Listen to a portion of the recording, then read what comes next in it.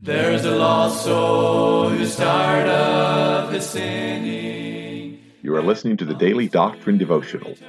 This is a daily podcast designed to teach and preach Bible doctrine each weekday throughout the year.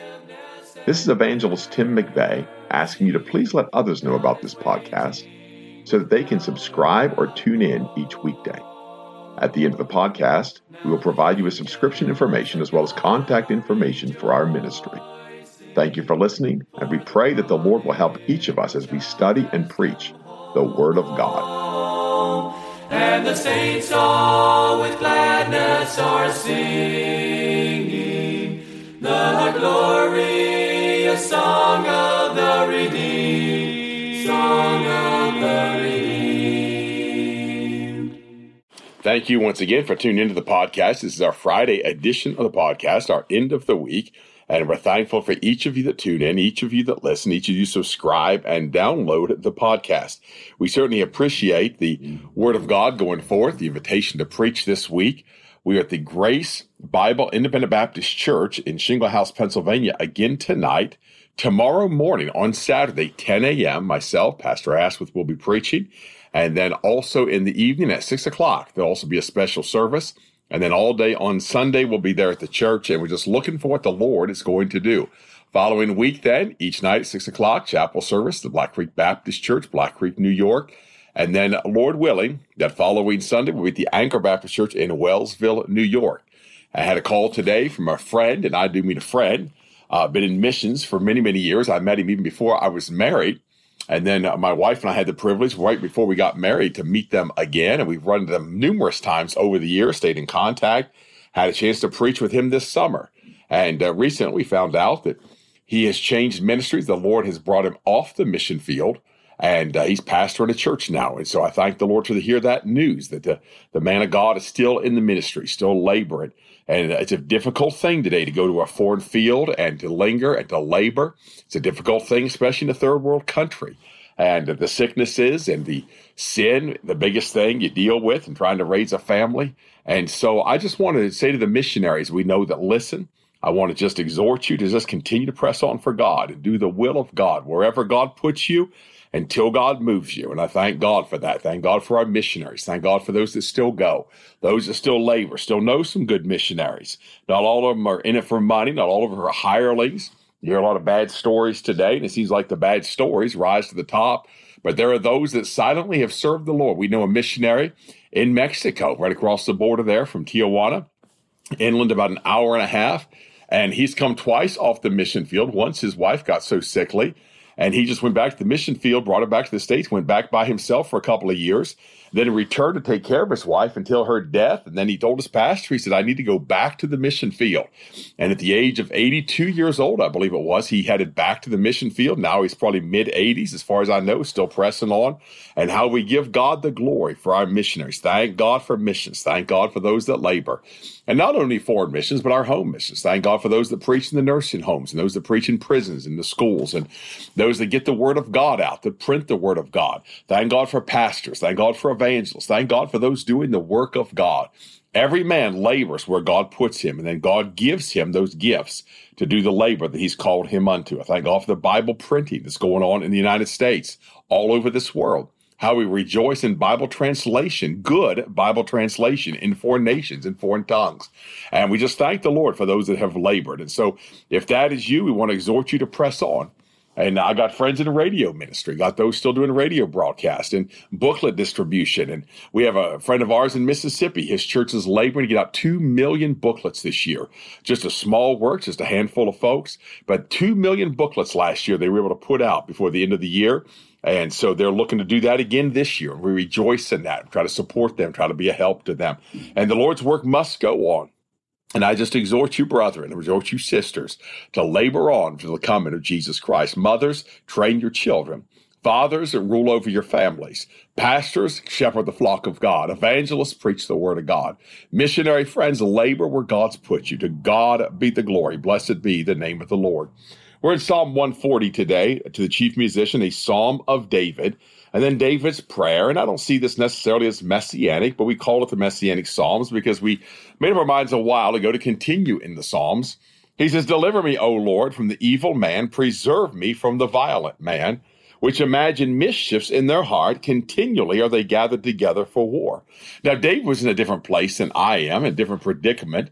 But I can imagine if you're in a third world country, a communist country, even more so than America today, where men have risen up against you and they have forbidden the open practice of Christianity and they're persecuting the saints of God, we would pray for that deliverance, pray for that preservation. What we worry about today is a violent home entry and forced entry into our homes and carjackings in the city, things like that. But what David was dealing with is those who would come to war against Israel, those who would destroy him as the king of Israel. No doubt David had those mighty men around him as a protection. I was reading just last night, as a matter of fact, and reading about George Washington. Of course, he had Nathaniel Greene with him there at the Battle of Brandywine, which is a Pennsylvania landmark. And as they marched north in retreat, to be honest with you, he had told General Greene, he told him to go on ahead, and General Greene made the statement, allegedly, that he would not leave Washington because Washington needed all the protection he could get. And they say when Stonewall Jackson died, Robert E. Lee said that he said Stonewall's lost his left arm. Initially, he had lost an arm before he died. And he said, I have lost my right arm. And so we see that in battle, it's what David is speaking of here. But we know ultimately the Lord is our protector. The Lord is he that's going to deliver us. The Lord is he that's going to watch over us. My keeper is not a sleeper. To God be the glory. In verse 3, they have sharpened their tongues like a serpent's adder's poison is under their lips. And so they sharpened their tongues like a serpent. And it's interesting that he used that word. Then he said, adder's poison is under their lips. Selah, that adder, that deadly snake, that one that kills. That's their lips, and that's the evil lips. That's those tongues that speak evil, those tongues that spew venom. That's a term we use today, but he said it's adder's poison. That's something we ought to use biblically. There are people today that have adder's poison in their tongue. It's absolutely death to a man. If the tongue gets a hold of them, it's a death to him. They sharpen their tongues like serpents do. Why? Because they're destructive. They're destructive men, destructive women, gossipers, haranguers, liars. Keep me, O Lord, from the hands of the wicked. Preserve me from the violent man who have purpose to overthrow my goings. The proud have hid a snare for me and cords. They have spread a net by the wayside. They have set gins for me, Selah. And I looked up that gin, and I realized it's part of the snare. And again, as I try to learn things, and I learn things in Scripture, occasionally I'll stumble upon things. It's whether Google is spying on me or Samsung is spying on me, Apple's spying on me. I'm not sure why, but one of the things recently is I had looked at this Scripture and looked at the things of snares and gins. And of course, then a recommended video came up to me. And it was about rabbit hunting with a ferret, rabbit hunting with ferrets, and then nets. And they would stake nets over these holes and put ferrets in the holes, and the ferrets would chase the rabbits out. The rabbits come flying out of the hole into the snare. And it was a beautiful example. I thought it was a wonderful spiritual metaphor, if you will. And because those rabbits trying to defend themselves, trying to escape from the enemy, they come flying out of the hole. And what do they run into? They run into a snare. Technically, it's a gin, the way it's set up. And it's interesting that these scriptures speak of that. David is looking for deliverance because that's what the proud have done. The proud are destructive. The proud have that poison in their tongues. They're wicked men. The proud are still wicked men. Pride is the destruction of man. Pride is the absolute terror of man today. Men are so proud, so boastful in their doings and their ways. I said unto the Lord, thou art my God. Hear the voice of my supplications, O Lord. O God, the Lord, the strength of my salvation, thou hast covered my head in the day of battle. There's the deliverance that God gives. There's a safety that God gives. We know he gives the helmet. We know he gives the shield. We've talked in the Psalms of many of these things. We talked about his shield. He's our buckler. That's an offensive weapon, defensive weapon. The shield is a defensive weapon. And it keeps the fiery darts of the wicked at bay. But then that shield also, those fiery darts, is used to smother them. It's used to quench the fiery darts of the wicked. And when those darts would fly in, the shield would go down and cover that. But he said here, the Lord's covered his head. Now, the Apostle Paul told us that's the shield is faith. And of course, that helmet is salvation. And the Lord covers the head of those that he loves. The Lord covers the head of his children. There's a safety is of the Lord. And it's amazing. I've heard people talk about safety is of the Lord, and then they go out and buy a gun. And they say safety is of the Lord, and they go buy a bigger knife. Safety is of the Lord. They go buy a big can of mace. And, safety is either of the Lord or it's not. And I'm for all those things, not against those things. But don't go touting safety as of the Lord and then plan to defend yourself in a day of battle, because the troubles that we defend ourselves are so small compared to the trouble that we're going to face, compared to the troubles that men will bring to us. And I've said for many, many years, I'm not an ammo stockpiler. I have plenty of ammo as it is, mostly for recreational shooting. I hope for nothing else. But I don't stockpile ammo. And I know those that stockpile and those that are waiting for World War III. And my fear is that I wait for World War III and I load my AK-47 and go to the window of my house. And I look across the horizon and see a streak of light coming towards my house. And they launch a Hellfire missile into my house, destroy 2 city blocks around me. And I can't fight that. That's why safety must be of the Lord. It could be an M1 Abrams tank is a mile, 1.4 miles from my house. It launches a Sabbath round into my living room. My whole house collapses down, kills me and my family. And I'm up there holding a pistol thinking I'm defending myself. What a tragedy that is. Not believe God, not believe the word of God. And I believe there's such a mix of that in people today without faith. And they say safety is of the Lord. And listen, I do believe it's fine to arm yourself. I believe it's fine to obey the laws of the land. I believe it's fine to take up arms if need be. I believe that we need to maintain a militia. And I realize it's not the militia like you see on TV. It's not because you got a long hair and a long beard woven with braids and thistles in your eyeballs. That doesn't make you a militia. But no, I believe that people need to defend themselves. I believe it's a God-given right that he's given us to defend ourselves. But in the day in which we in safety is of the Lord. When they come into the church and shut the church down, it's going to be safety that's of the Lord. When they close the church down, we have to sneak one another's house and sneak out into hayfields and sneak into barns and hold secret services. Safety is going to be of the Lord. That's what David is speaking of here. The Lord covered my head in the day of battle. When the arrows came and the swords came and the battle came, ultimately it was God that protects his own. And my friend, there's so many things we rely on and count on and trust. And there's such a mixed message that goes out with people today. With that matter of God's protection and God's care. And I had a man recently told me, he said, I don't go anywhere without a gun. And I said, well, go to New Jersey then. Enjoy that for a while. Just don't get pulled over. And go to New York City and shout out in Times Square, I never go anywhere without a gun. And you find out how well that works out. It's not going to work out well for you. So you better know God. You better know, I'm not trying to meddle, but you better know safety. You better have faith. You better believe God. Men trust in all these devices of man-made affairs and man-made items. They better learn how to trust God. They better learn how to believe God. I knew a man who was in declining health, and he wanted to prove that he could one more time shoot his gun. And his wife didn't want him to, so he waited till she left the house, and he loaded this gun, and he saw a rabbit out in the yard, and he's going to shoot that rabbit. And his wife came home, and she smelled the smell of powder in the house and kind of gave him a funny look, and he didn't say anything. He was much chagrined. He was sitting in his chair, and she went up and heard the wind whistling. And she looked, and sure enough, there's a big hole through the casement of the window. And she went down and asked him, said, what happened to this true story? What happened to the casement of the window? And very, very sheepishly, he said, well, I thought I'd prove I could shoot the gun one more time. And he set it on the windowsill and put the scope on the rabbit and fired. And he forgot the barrel of the gun was also sitting on the windowsill and blew a hole right through the casement. I saw the hole personally. Well, just believe God. Your man gets in that condition, better trust God. Man gets in old age where he can't fight, better trust God. Better believe God. I've walked down dark streets at night on visitation and believed that God was my safety and my protection. We've gone to the streets of Baltimore and the homeless ministry and some of the most riotous places in Baltimore. We stood there believing safety was of the Lord and never had a problem, never had an issue, never got attacked. Why? Because God is our protector. God is our safety. But on the streets and have people threaten to punch me, threaten to kill me, and threaten me with every sort of harm you can think of. Yet God is our safety. And my friend, if we would just grasp that again, that God is going to take care of us. People eat all the wheat germ and all the organic greens they want, but it's ultimately God that's going to protect you. It's ultimately God that's going to give you life. Honor your father and your mother. It'll do you well to do these things in this life. And I'm not trying to be mean or malicious or unkind, but where is faith today? Where are those that just believe God today? Where are those that know that God is going to take care of their needs and God is going to take care of their protection and God is going to watch over their family? Where is that generation? They rely on self. They rely on self-will. They rely on self-pity. They rely on self-indulgences. You name it. Everything is about them and nothing said about God. A man told me one time, he said, I'll work until I die.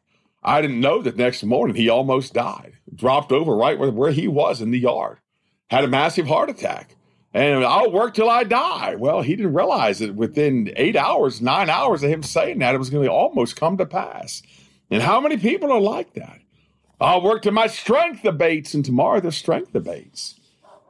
And so again, arm yourselves. That's fine. Protect yourselves. But you better believe God's going to take care of you. Eat healthy. Eat right. Eat what's good. That's fine. But you better believe that God's going to take care of you. Take your vitamins, but believe that God's going to take care of you. Take your supplements, but believe that God is ultimately in charge of this thing. It's God that has control over your body, and it's God that has control over your health, and it's God that's going to give you protection and safety. It's God that's going to put that helmet upon your head and cover your head. And he said in verse 9, it said, for the head of those that compass me about, let the mischief of their own lips cover them. Let burning coals fall upon them. Let them be cast into the fire and the deep pits, that they rise not up again. I'd much rather have trusted God and believed God and kept my mouth shut than be one of those who's going to rely on self in a day of calamity, look for God and can't find God. And a day of trouble, they go marching out of their house with 14 guns strapped to their legs, and there's an M1 squad waiting in the street for them. I'd much rather be that man that just believed God. I'd much rather be that man that has prayed. And I know this is going against the grain of fundamentalism, the grain of backwood Baptists, and the grain of everybody else that is going to take care of themselves. But if God can't take care of you, how in the world are you going to take care of yourself? I couldn't walk today if it wasn't for the mercy of God. I couldn't clap my hands today if it wasn't for the mercy of God. I wouldn't have a voice to speak if it wasn't for the mercy of God. I'd be dead and in hell if it wasn't for the mercy of God. God's mercy was new this morning, and God's mercy will continue for those that believe him. Just a little exhortation for some of us that are ensnared in this matter of we're going to make it through on our own. We're going to do this on our own. We're going to survive on our own. You realize that no matter how bad you eat, no matter how well you eat, ultimately you're still going to die. What's going to matter is how you were in this manner of living for God. What's going to matter is whatsoever is not of faith is sin. And if you're not doing it by faith, it's sin to you. And that's not stretching that. That is talking about dietary things there, by the way. But you say, well, I'm doing this because I believe this, and I've read this article, and I've read this article, and I've read this article. Well, why don't you read 66 volumes that are written for your protection and for your safety and see what the Lord reveals to you? That's what matters. That's the only thing that's going to matter. We're in a day when men are self-willed. They have all these ideals and all these thoughts. Depends on who you read after. Depends on what you read after. But can I say, if you read after Jesus Christ, you might find faith. You might find you can believe God. You might find you can actually trust God. He said in 11, let not an evil speaker be established in the earth. Evil shall hunt the violent man to overthrow him. I know that the Lord will maintain the cause of the afflicted and the right of the poor. Surely the righteous shall give thanks unto thy name. The upright shall dwell in thy presence. What a great place to be. What a safe place to be in the presence of God. It's the safest place in all the world. To walk in his presence, to know his presence. There's no safer place. At that point, why would you need to eat, let alone be concerned about what you eat? At that point, why would you need a gun? Be concerned about what kind of gun you have. Now listen, for those of you that are skeptics, those you criticize in your hearts and thinking I'm just some kind of liberal, listen, I own plenty of guns. I own plenty of ammunition. Got them scattered all around the country. Amen. I got them in safe holes. I got them in trees. I got them hidden. No, I'm joking about that.